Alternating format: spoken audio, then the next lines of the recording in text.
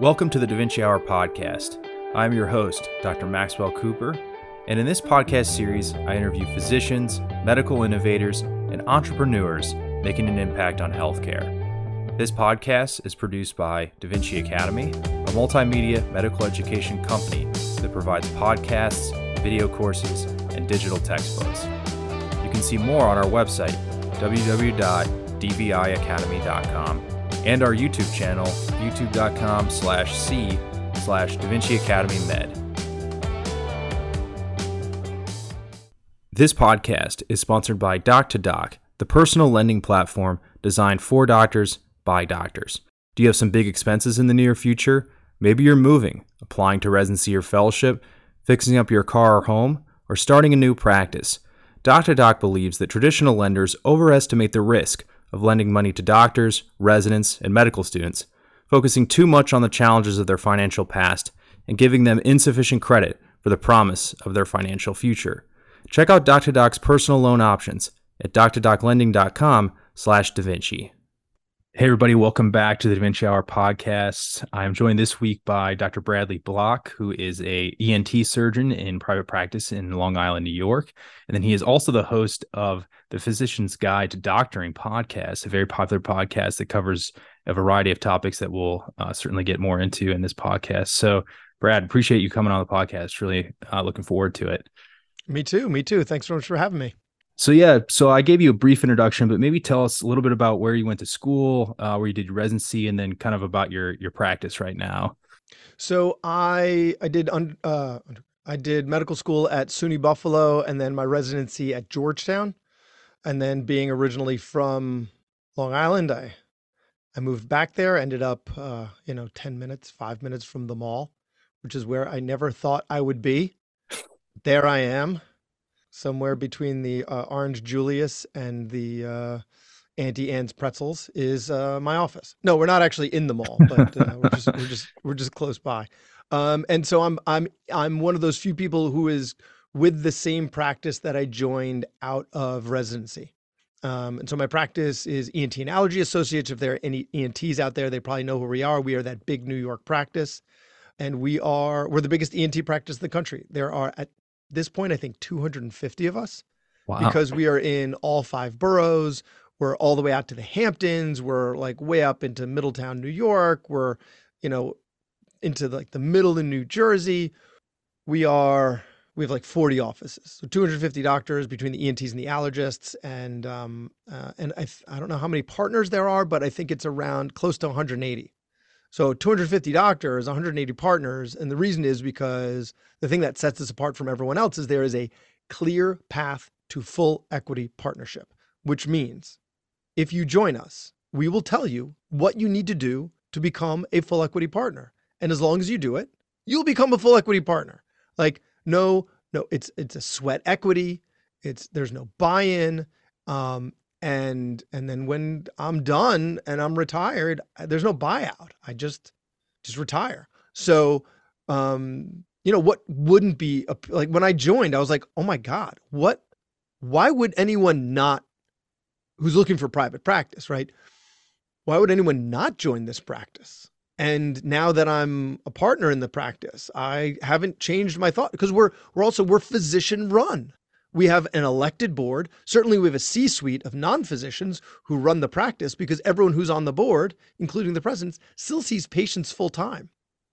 So, those modules that you need to do, that the administration told you that you need to do, well, they need to do it too, in addition to seeing all. So if it's really, worth it to cut down on our liability insurance, or for whatever reason they have us doing these things, right? Like, they're doing it too.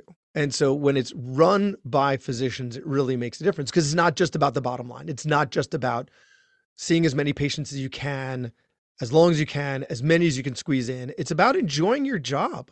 So if they're miserable, they're not going to want to do it. So sorry, I got my evangelist shoes on and I'm trying to sell my practice to all the ENTs out there who are listening. I love it. And that's why I am still in the same exam rooms I'm in for the last 11 years.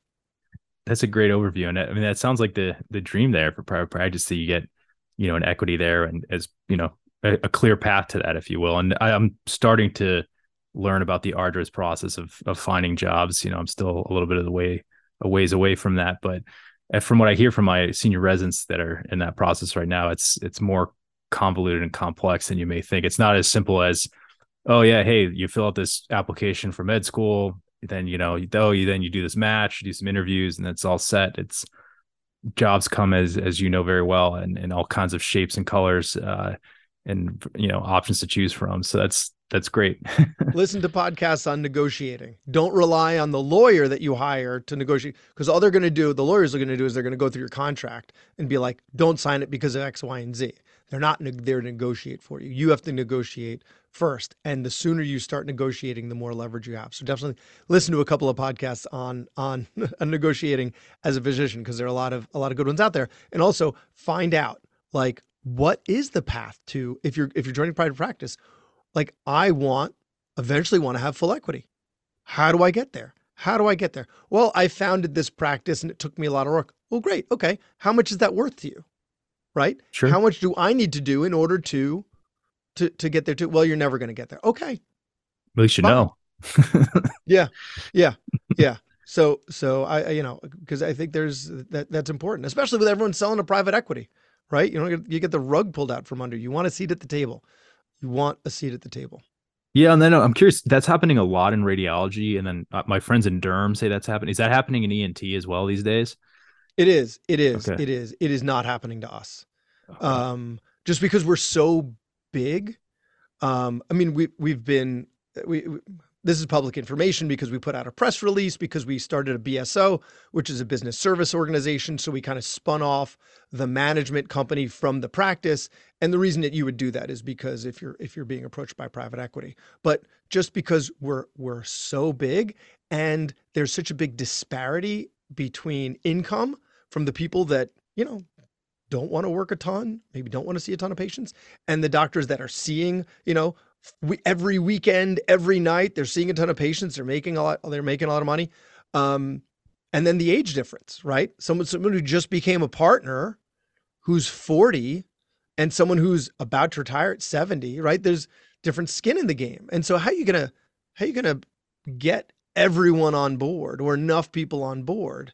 It would be a big challenge. So yes, it's out there in otolaryngology, but from what I've seen, what private equity does is what they're telling people is, well, we can buy your practice and then cobble you together in order to save on economies of scale and also, efficiency.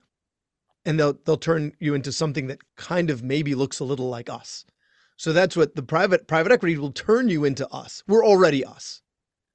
I don't know if they would even know what to do with us if they got us, because we're already, we're efficient and still growing. So we'll see where we go next. But yes, that is happening in otolaryngology. It's happening in the higher paying specialties. That's what the hospital systems are buying up internal medicine, primary care practices, because the primary care practices direct the patients. So then they can direct them towards their specialists, right? There's not a lot of money to be made from internal medicine, pediatrics, but that's where the patients flow from. So you want more patients to go to your imaging and labs and inpatient services. You start with your primary care. So those are the hospitals.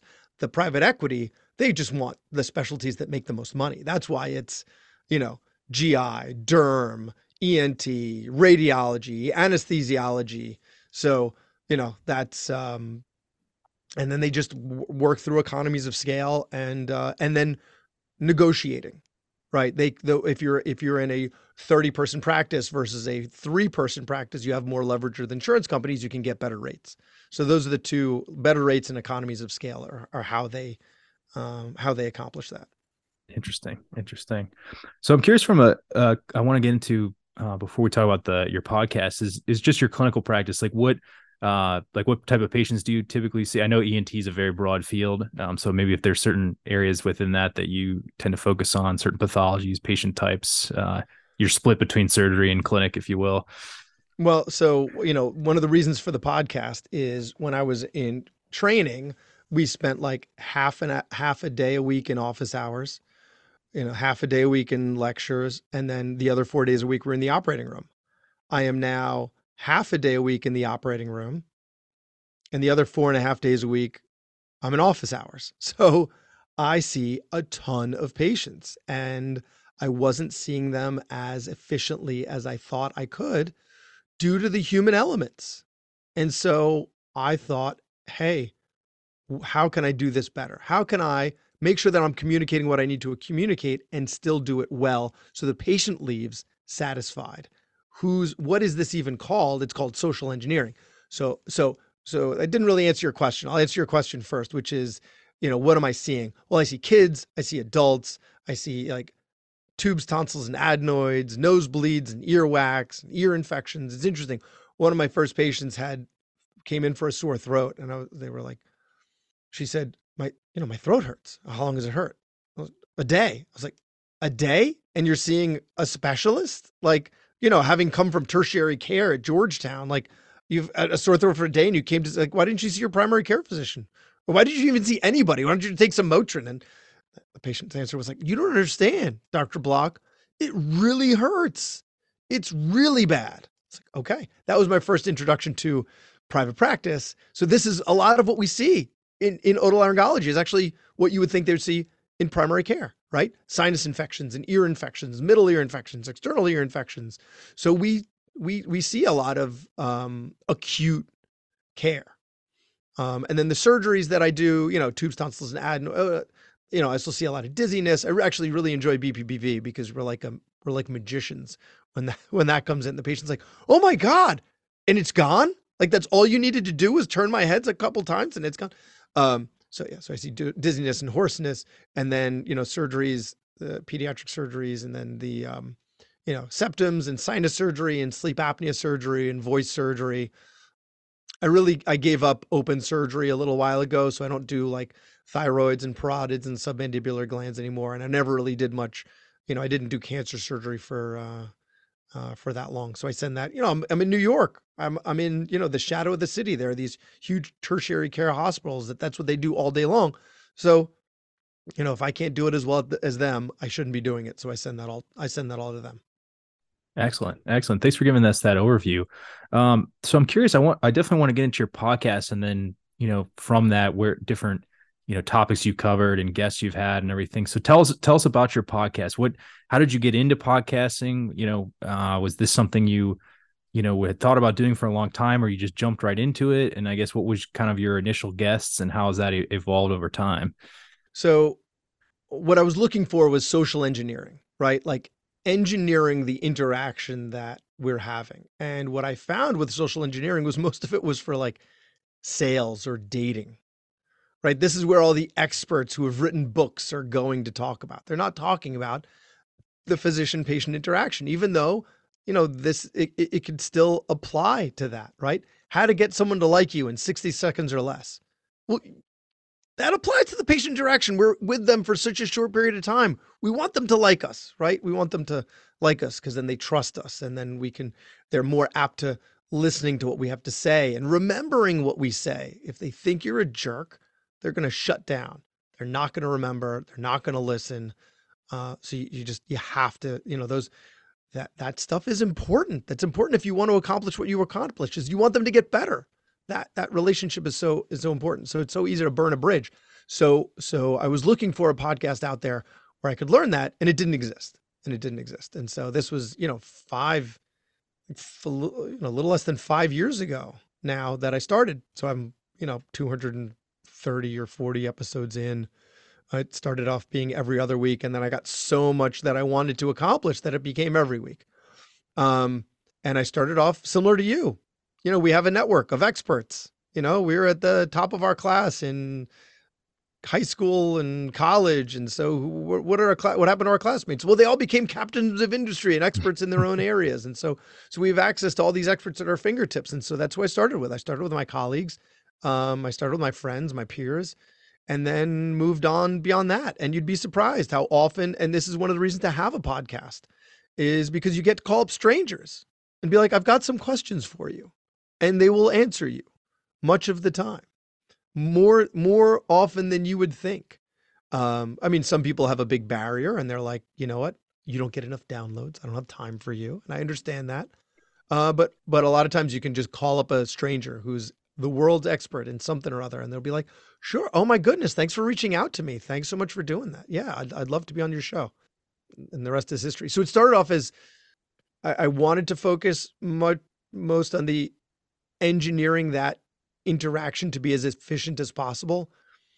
But the topics have really exploded from there. And it really just became, as I say in the show, everything we should have been learning while we were memorizing Krebs cycle, from, device development to what it's like to be sued, to talking to patients about their weight in an effective way, getting to patients to develop good habits, the science behind good habits, personal finance, which everyone loves to talk about. I've run health policy, advocacy, and then every so often I'll have a specialist on to talk about their specialist, because as an otolaryngologist, I wish people would stop telling people that they have postnasal drip and that Flonase would fix their cough, because that is a complete misunderstanding of respiratory physiology. That's not how it works at all. So please stop telling people that. So I would imagine if I feel so strongly about postnasal drip, well, then my colleague, the interventional radiologist or ophthalmologist or gastroenterologist, you know what? They're going to want their fellow physician to know a few things too. And so, every so often I'll have a specialist on the show to talk about their specialty. Sure, sure. Yeah, and I think even among physicians, we don't always all understand. I mean, obviously, I know the basics of what ear, nose, and throat does, but I've even learned a little bit more about your specialty just hearing you talk in the last 20 minutes or so about your practice and the patient populations you see. So and especially our field of interventional radiology, as you know, like it's still not very well understood by most That's a most black physicians box right there. Yeah.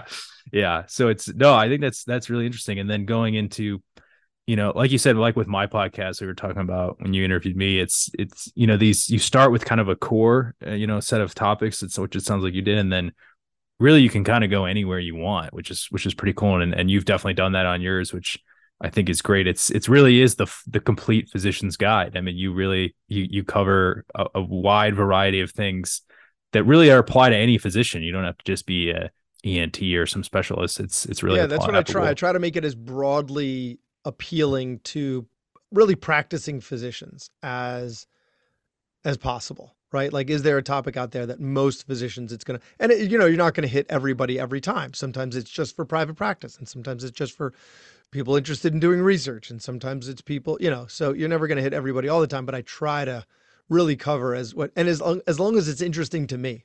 So my own personal interest right now is I'm trying to get into medical legal consulting. And so I've had a bunch of people on my show whose expertise is in medical legal consulting. So, I generally just interview stuff that I'm interested in, but I'd be happy to hear from listeners as well. I'm happy to, and I've had people suggest people to be on the show, and I've had them on the show. So I'm open to that mostly as well.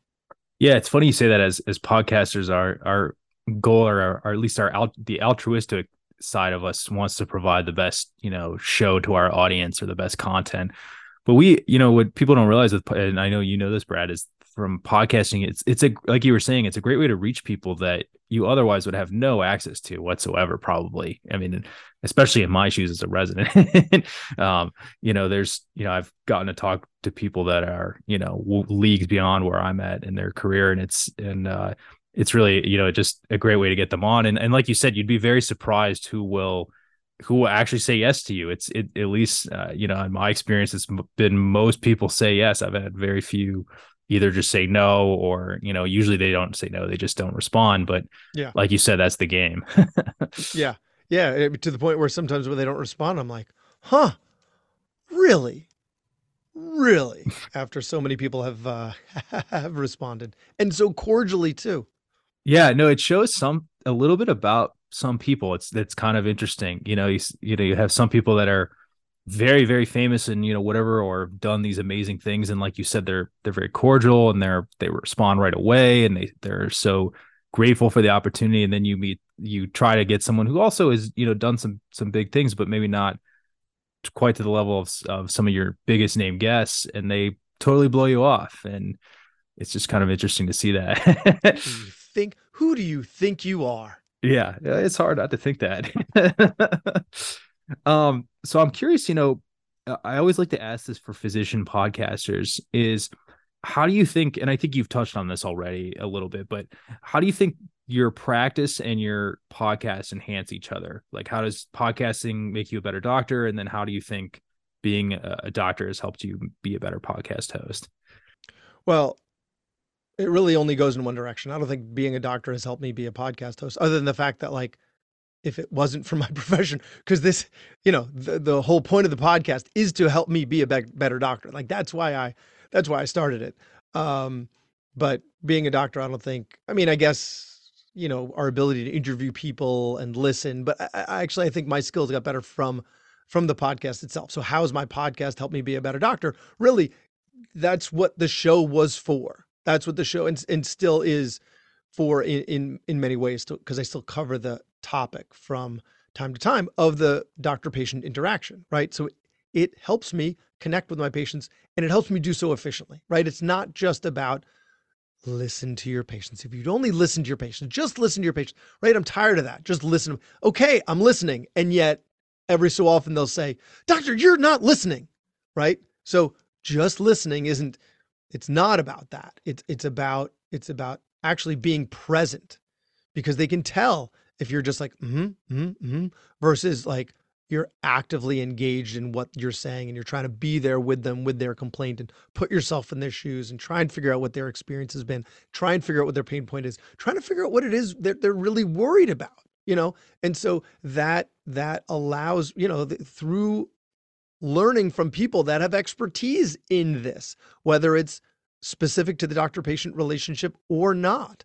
They have expertise in talking to other people. It's the parallel is like my wife. My wife will go to a cocktail party and everybody in the room will think that she is their best friend, because she just like floats from person to person to person, engaging with everyone, genuinely interested in what they have to say. I mean, she's so good. Like, her emotional intelligence is just through the roof. Whereas I'm the one with a scowl on my face and a drink in my hand because I don't want to talk to anyone. And what it took me a long time to figure out is I don't want to talk to anyone because I'm not good at it. And I'm still not good at it. It still takes work for me to be like, I'm trying to figure out what the right thing is to say. Instead of just knowing intuitively, I'm always trying to think about, okay, let me ask this person a follow-up question about themselves so I don't just talk about myself the whole time. Like, and so, I kind of lost my train of thought there. I apologize, but All good. but this stuff is all, it's all learned, and it all takes practice. And the better I get at it in those social situations, the better I'm at with my patients. And the more satisfied they are, the more likely are they to refer their friends, the more likely they are to not sue me, the more likely they are to, take my recommendations and follow up with me again and bring their family members. So, and then I enjoy it more. I enjoy it more because I'm better at it. I enjoy it more because it comes more easily. I enjoy it more because the patients leave satisfied, or they tell me, oh my goodness, you're the fourth doctor I've seen, and you're the first person that's really understood my problem. And it's not like I'm doing anything profound. It's just little tips, little tricks here and there that I've picked up from 240 episodes, or how many, of talking to people who are really good at this. Yeah, I think that's a really interesting point. We don't really learn that in medical school. I mean, sure they do, like those, especially nowadays, those simulations and things like that, and the actors that come in and portray, different conditions and things like that. But It's no not an no one iterative teaches you. process. It's not an iterative process. Nobody was sitting there, recording you and then showing your own recording. Max, this is why you looked awkward, and this is why it made the patient uncomfortable, and this is what you said, and this is what you could have said differently. And when the patient did this, you could have said that instead. Like, it's not iterative the way that they do it, where you're like learning and honing, and the person that's watching you do it is just, they're a practicing doctor. They're just trying to do the best they can, what they're equipped with.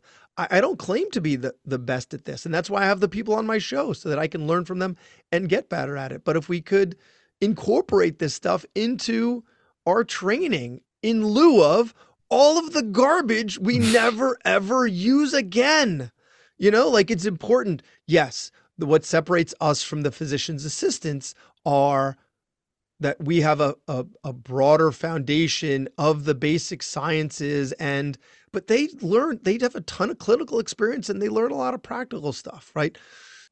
Just because okay, so I'm going off on all these tangents, but a long time ago I had Nathan Lentz on the show, who is an evolutionary biologist who wrote a book about how flawed the human body is. Like the fact that we're the only mammal who doesn't produce vitamin C because there are so many hits to our C producing enzyme that doesn't work anymore. And that happened because we were living in a place that we were consuming enough vitamin C that we didn't need it. So it just got so many mutations so it doesn't work anymore, right?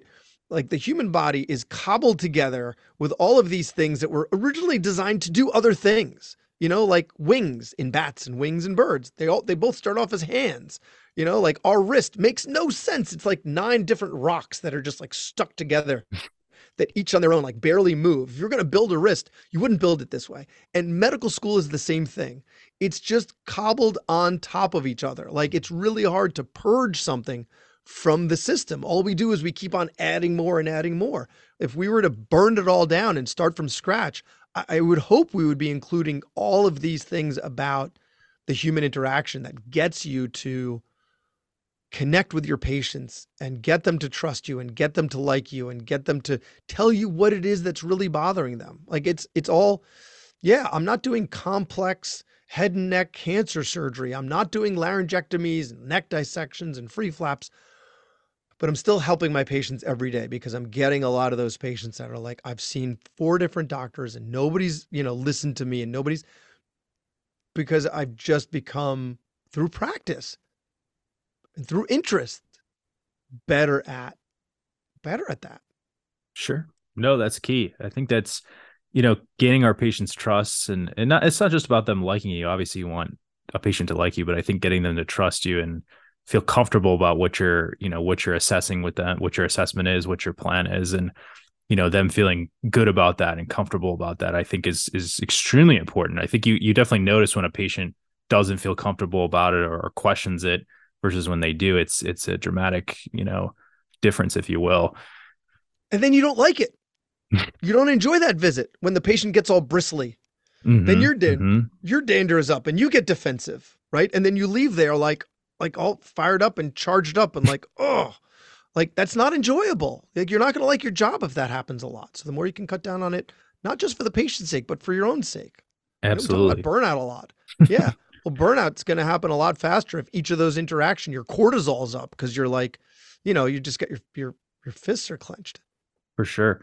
Yeah. And I think I want to segue here a little bit because it has to do with a conversation we were having before we started recording. But, like you said, you're trying to focus more on medical malpractice and kind of some of the legal aspects of practicing. And we were talking about how if patients like you, they probably are less likely, at least initially, to sue you. And you were getting into some of the more details of that. So I'm curious what's some of the kind of the biggest things you've learned about those aspects of practicing from your podcast guests, and what are kind of some of the big, I guess, takeaway messages, if you will. And we can certainly point people to certain episodes, but I'm curious from your take, since you've had the experience of interviewing a variety of people in that regard.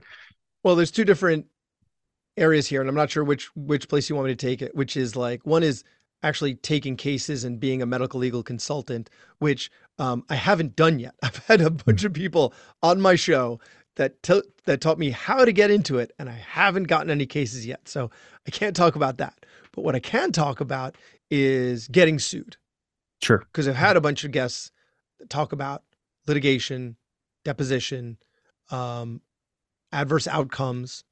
And I've actually talked to medical students about that. We have a medical school near me. And so I talked to scared the pants off of the graduating medical school. They're about to go into residency. And then I get up there and talk to them about, you're going to get sued. I'm the first person to tell you this. You're going to get sued. And it's important to recognize that you can't really think, well, if I get sued. You have to think when I get sued. If you're one of the few to go through the system unscathed, consider yourself lucky. But you just have to anticipate, and it'll help you when it does happen. If you just think, you know what, it's not a question of if, it's a question of when. It's going to happen. Because if you practice enough medicine, you're going to have adverse outcomes. And the way that the lawyers think about it is, it's not, oh man, this doctor wasn't practicing good medicine. They think of it more from, this person had a particularly adverse outcome, and I think I might be able to get the plaintiff to settle, because then we're going to make money. Not, am I protecting these vulnerable patients from bad doctors? No. Can I make money from this? So either it's going to be a particularly adverse outcome that's going to play well with a jury. So then your insurance might even, you might have a hammer clause where the malpractice insurance makes you take the direction that they want to take it. And then you lose, or you have to settle. But that's what it comes down to. Not was the attorneys are not thinking, was this person a good or a bad doctor? They don't know. They don't care. They're gamblers. They just want to think, can I make money from this? Either because, I can convince the jury that this doctor did the wrong thing, or I can convince the jury that it's such a bad outcome that they really should side, or am I going to be able to convince them to settle because they won't want to gamble on a jury trial? So it's not about whether you're a good doctor. Certainly, the better medicine you practice, the less likely it is to be. The more your patients like you, the less likely it's gonna happen, or the less frequently it's gonna happen. But it's also contingent on what specialty you're in. Like emergency medicine doctors, neurosurgeons, OBGYNs, they get, and then if you're practicing high stakes surgery, again, it's those real adverse outcomes that are more likely. Like pediatricians get sued the least frequently, but when it goes to trial, because it's children, it tends to be the rewards are the highest for the plaintiff. So, all this stuff is stuff that you need to recognize as a practicing physician. You need to reframe the way you're thinking of it. And you don't know. You look to your left, you look to your right. What are your colleagues? They're probably not talking about it. They're not allowed to talk about it. You're not allowed to talk about it when you get sued. It really works to the advantage of the plaintiff's attorney, because you're so isolated when you get sued. You're so isolated from your colleagues. You're not allowed to talk about it, because if you do, they're going to say, who did you talk to about this? Oh, I talked to my partner. Then they're going to depose your partner. What did he tell you? What did she tell you? About what happened? What's your recollection, right? Because they're gonna, and they it'll be a day off from work for them. It'll be traumatized. It's because they can. And it's not about their moral. The plaintiff's attorney, they say it's inpatient protection, but it's a business. It's a game. It's gambling. It's not about you. Don't take it personally. And the villains in all of this, the real villains, are the expert witnesses, are the medical expert witnesses that are willing to take baloney cases that they know the doctor practiced good medicine, but they're able to spin it in such a way to make the doctor look bad because they get paid generously for it. They're really the villains in it. So, I'm not saying that we shouldn't be doing plaintiff's work. I actually think that we should. I think there's a role for it. Like, nobody can police. The police can't police themselves. Doctors can't police ourselves. No profession is good at policing themselves. So there needs to be some accountability there. You got to be able to sleep that night knowing that what you were doing as the malpractice, plaintiff expert, you're really doing the right thing. You really put yourself in the other physician's shoes and what they were doing, because there are bad actors out there. There are bad actors out there, and so there is a role for it. But sure, the system gets abused. Yeah, definitely. And I think what I realized is a lot of there are these attorneys out there. Many people don't realize. Well, they think, oh, well, maybe it's only my wealthy patients that'll sue me because lawyers are really expensive. I don't think that's true. I mean, you tell me if I'm wrong, but because a lot of these attorneys, from what I understand out there, they don't get paid. They work off only if they win. Settlement. Yeah, exactly. only if they win. Yes. No, it's not wealthy patients that are more likely to sue. I don't know the statistics about that. Maybe they are. Maybe the wealthy are more entitled, and so if something bad happens to them, they're they're more able to take advantage of the legal system just because they have more access. Maybe that's true. I don't know, but the way that the malpractice attorneys make money is through jury trials and settlements. If it doesn't go to trial, they just wasted all their time.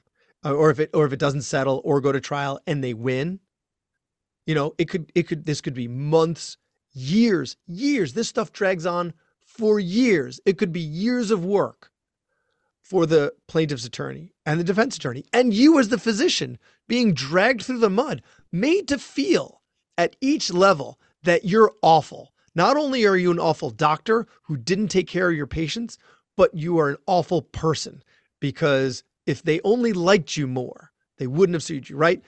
And the plaintiff's attorneys, you can take your own guilt and they're going to twist the knife and they're going to use it to their advantage because they know you already feel badly about it. Well, doctor, don't you know that? Shouldn't you have done this? Couldn't you have done this? Like if you'd only, they're not going to say that, but they're going to make it so that they're going to make you just feel awful and drag you through the mud, drag your reputation through the mud. You may develop anxiety. You may develop depression.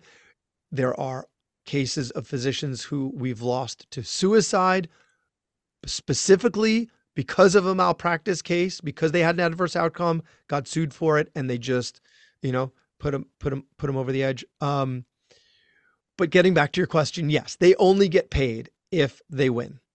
Yeah, and I think that's also another interesting point you made. We have a residency retreat every year, as I'm sure a lot of residency programs do, and some of our attendings actually very frankly talked about this issue with us, which is getting sued, which both happens in the IR world and in the diagnostic radiology world a lot, believe it or not, because a lot of times our calls on these reads are used to direct management, and unfortunately sometimes things get missed and things like that. So we had a variety of viewpoints from some of our attendings who were, we were lucky to have them be very brutally honest with us about some of the issues or some of the cases they had to deal with or that they were aware of. And so one of the biggest things that struck me is that, often these cases don't happen and for like they can happen years after you've, sure, you can remember a case from a week ago or a month ago, but like, you're getting sued about something that happened 3 or 4 years ago, because again, like you were talking about, it takes a while for them to identify this as a case and then build a case and then actually come after you and, build that even further. I guess, what's been your, I guess, feeling on that, and then what you've learned from your guests on that. And then I guess, what has been your kind of lessons taken from like how to deal with this? Because you said it's the attendings who spoke with us said the same thing. It's a very difficult thing to deal with because it's really hard to talk to anybody about it. Yeah. So one, really what your question is, what's the statute of limitations? And that varies for injury, right? Like in New York, I think I'm not sure if the law passed or not, but they were talking about expanding the statute of limitations for cancer cases. So if you miss a cancer diagnosis, they can sue you up to like 7 years after that. For OBGYN, I think it's until the kid is an adult.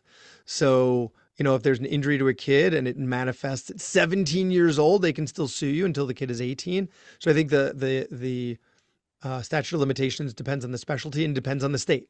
So that can really vary pretty widely. I don't think it's forever, but it could be, yes, you wouldn't get sued. You found out that you got sued about something that happened a long time ago. And then the next question is, how do you get past it? So how do you continue to practice, right? How do you continue to see patients while going through this? And one is, you can talk to a therapist about it, right? Because that's privileged information. That's privileged information. That's not because, one of the things is it admissible? Is it discoverable is the term that the lawyers use, right? And so it's not discoverable if you're talking to your therapist about it. I think in many cases you can talk to a spouse about it. And then you can talk to your partners about it without being specific. And I think that's important. So don't talk about the case, but you can talk about how the case is affecting you. You got to talk. It needs air. It needs air. And so the more air you can give it, the better. So talk to your friends without using specifics so they won't be deposed. Talk to your colleagues without being specifics, using specifics so they don't be deposed.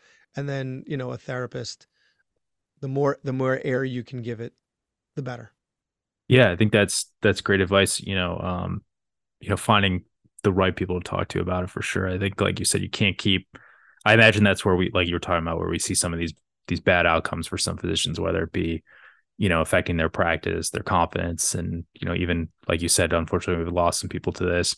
Yep. So Your family brings it. There's something called second victim syndrome, and we talked about that in one of my interviews with her name is Stacia Dearman, and she lost a patient. She was a pediatric ER physician and lost a patient, and you can imagine how something like that would affect you. And then she ended up being, there's litigation that followed. Second victim syndrome is where you're affected by it. You're not the one that had the injury, but you're the second victim. It affects you. It affects then your family and your practice. And so you first need to acknowledge that something like that is happening, and then, get help, because your family can, you develop a mood disorder. It's going to affect how you interact with your family. So yeah, it's really important to give that as much air as you can. interesting. I guess what I wanted to ask you about. You've interviewed a variety of guests on your podcast. I guess, which ones have you either enjoyed the most, or you've learned the most from? I guess would be my question to you on looking back on your podcast after doing all these interviews. So two of my favorites would be Scott Dickers, who founded The Onion. So we talked about how to Oh be wow. funny. I think he wrote 3 books: How to Be Funny, How to Be Funnier, and How to Be Funniest. And then the other was BJ Fogg, who is behavioral scientist at Stanford, PhD, who does a lot of research on habits.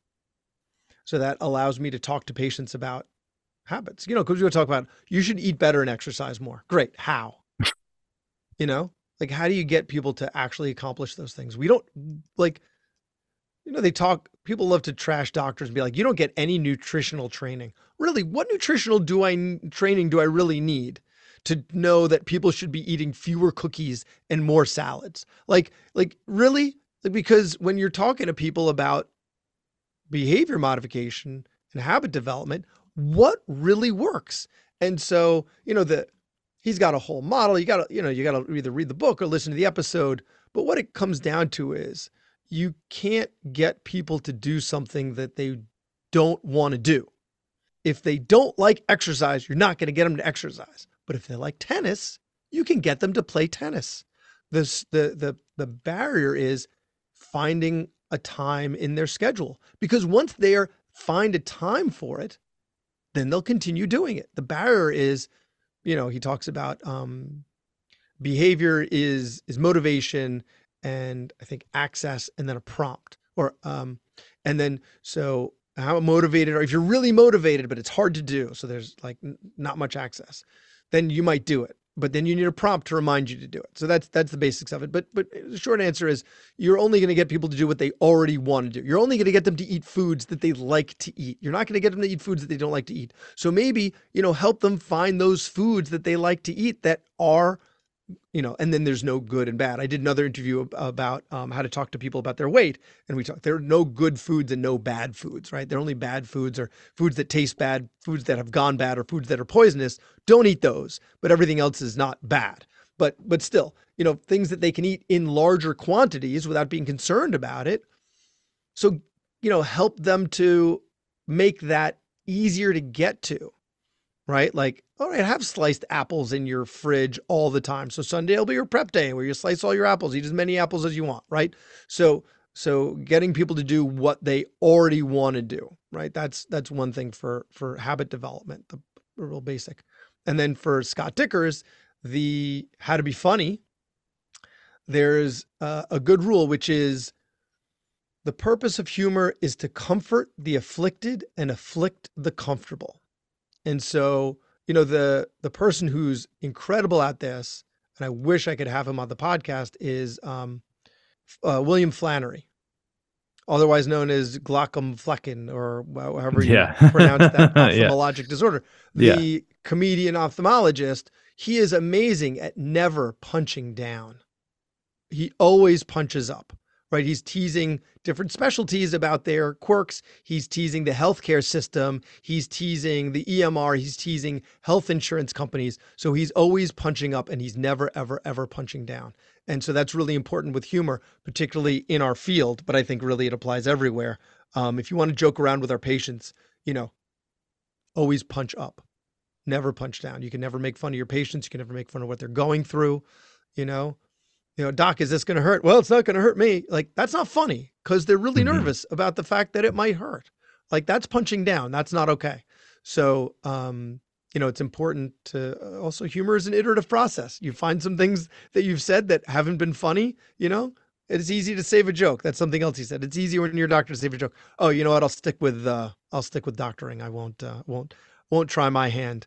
In fact, with a patient today, she said something that I, uh, found something that I said really funny. So I found it a good time to leave the room. I was like, thank you very much. I'll be here all week. Don't forget to tip your server.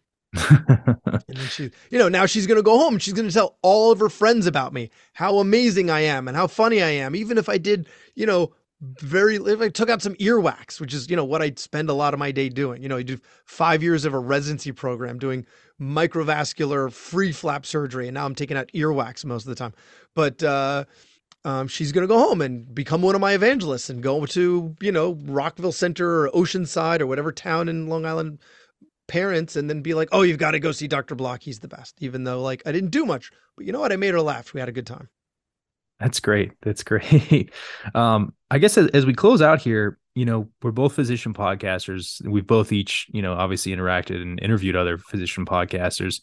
I'm curious, what has been kind of your infrastructure and what's your advice for, physicians? Because I get asked, as I'm sure you do, but what's involved in that? Like people, some people think it's this much more complicated thing than it really is. I guess what I'm curious what you tell people. What I tell people is that it's not hard to start it. It's just a lot of hard work. So it's a little different for me. I don't have a team. We have a common colleague, Aaron Fritz, the back table. I interviewed him on my show a while ago, where like about team building, about building his team, because that's something that I still haven't done. I've outsourced my podcast, so I've never edited it. I've always outsourced that to someone else. But I haven't like, hired someone and then they're going to do this and then hired someone else and they're going to do that. So I don't ask me about that because I have not done that well. I've just thrown money at it. But initially, my podcast editor was one of our friends, who I actually had on the show recently because she's a voiceover artist. So we Oh, talked wow. about ways to use your voice. Like, what's the best way when you're talking to patients, when you're giving a talk, when you're on a podcast, to make sure that you're using your voice optimally. So we talked about that. But since she does that, she was my initial editor, and that helped me. That was the big pain point. Like, I didn't know how to edit an episode and I was never going to learn that. So that she did that. And then I eventually found a company to do that once you know, she did that for a long time and I appreciate it, but eventually it was a lot to ask of somebody. So then I outsourced it and now I've outsourced it to another company who actually they do my social media. They've started my YouTube channel and they're helping me to really uh, get my voice out there, but it's not cheap. It's the advantage of being an attending is I have more disposable income. And so I can, throw money at that problem. Because for me, I'm going to sit there and I'm going to edit an episode. No, I'll just see five more patients. It doesn't make sense for me to put my energy to doing that. I mean, I know some people that do it and they love it. It's gotten them to be better podcasters because they don't say as much because they don't want to sit there and edit all of them out. But it didn't make sense for me. So I wouldn't emulate my method for doing it. No, I think you make a good point, though. I mean, our spare time, no matter where you are in training, whether you're a med student, a resident, attending, we only have so much free time. And I mean, it's how, what you want to do with that free time is so critical. And I think, especially at the attending stage where, obviously you can afford it a little bit easier to outsource some things. I think that makes a lot of sense. And it also makes you, I mean, if you're backlogged in all these episodes because you need to edit them, you may not put out episodes as often as you want to because you have to spend all this time editing them versus when you could just be setting up more interviews. Yeah, I have a 3, a 5, and a 6-year-old that are going to be knocking down my door if if I'm sitting there editing podcasts, and a wife who's going to want to murder me because I'm not attending to my responsibilities. Plus, I want to hang out with them. I actually want to hang out with them. My kids, my wife, I love them and I love hanging out with them. So why would I want to sit there and doing it? And actually, one of my interviews with Marjorie Stiegler, another physician podcaster and entrepreneur, she says physicians are short on time but high on income. And this is, this applies more to attending than it does to residents. So the more that you can outsource, the better. If you do it because you enjoy it, then fine. But if you don't enjoy it, outsource it. Outsource it, because then you could, if you'd rather just interview more people, then interview more people, then do 2 episodes a week and don't waste your time editing. And then you'll probably get more downloads and you'll get more popular and then you'll get more ads and then, it'll eventually pay for itself. Sure. Or not. So my last question I ask everybody, and you touched on this a little bit, is so what do you do when you're not podcasting or practicing ENT? How do you find that balance if there is one? So there is no balance. There is no balance. That's a farce. It's it's a seesaw. And you're never going to be in the middle. You're going to have to, sometimes you're going to have to concentrate more on your practice, and sometimes you have to concentrate more on your podcast, and sometimes you have to concentrate more on your family. But the idea of balance is a farce. It's always in constant flux. And it's just important to recognize what your priorities are at a given time. My kids are small. My kids are small, 3, 5, and 6. And so we don't, one of my partners recently said to me, he's like, you thought you have them till they're 18. You don't. You have them till they're 12. Once they're 12, they lock themselves in their room. They're doing their homework. They're playing with their friends. They're doing their sports, but they're not hanging out with you anymore. You don't have them till they're 18. You have them till they're 12. So enjoy them while you can. And I am enjoying them while I can. Like I do work out on the weekends and sometimes in the mornings a little bit, like while they're around, like, I do a little bit of something. But in terms of hobbies, the podcast is it. And, I used to surf. We ski sometimes. I'm hoping to get my boys. I don't have girls. So when I refer to the boys, it's all of my children. I'm hoping to get my wife and I were just talking about this summer, like, getting a surf instructor to get the boys up on surfboards. Like I would love to be able to surf with them. And we're going to teach them skiing this winter, but it all revolves around my family right now. Like I have an hour on Saturday and an hour on Sunday where I get to work out by myself. Everybody knows that is my time and that's it. But that's it. I don't have other pursuits that I'm doing, other hobbies that I'm doing right now. I don't play tennis. I don't play golf. I don't play pickleball. It all really revolves around my children, and that's fine because that's not going to be forever. As they get older, they're going to get more occupied and I'm going to have more free time, but I'm enjoying them. At least I'm paying lip service to enjoying them. I certainly, I don't want to make it seem like I'm the model father. I'm, that they get nothing but oodles of attention and love from me. It's also an iterative process. Parenting is an iterative process, but I don't. That's the balance right now. Is I don't have much else that I do, and that's not going to be forever. Sure. No, that's plenty right there. Yeah, no, that's great. And thanks again for taking time out of your incredibly busy schedule to come on with us. I guess last thing, where can people find you and connect with you? Where can people find the podcast and any platforms you're big on? We want to make sure we plug those as well. I appreciate that very much. So the podcast is Physician's Guide to Doctoring. You can find that. You just go to physiciansguidetodoctoring.com and then you can find the links to different podcast players there, or you can just look up Physician's Guide to Doctoring on any podcast player and I'm there. I also have a YouTube channel, which is just the podcast, kind of like this interview. We're recording the video. I just throw that up on YouTube as well. So you can look that up and then I might actually have a YouTube. I have a YouTube channel. You have to look up Physician's Guide to Doctoring. You told me yours for the Da Vinci Academy, and it made me think that I might actually have a landing page on YouTube that isn't a number of random letters in a row. I should probably find that out. And on Twitter, for however long Twitter lasts now, I'm at Physician's Guide. On Instagram, I'm at Physician's Guide. I'm on LinkedIn, Bradley B. Block. And I'm not on Etsy yet. I'm not on Pinterest. I'm not on TikTok. I think that's everything. That's plenty right there. Well, Brad, thanks again for coming on. We really appreciate it.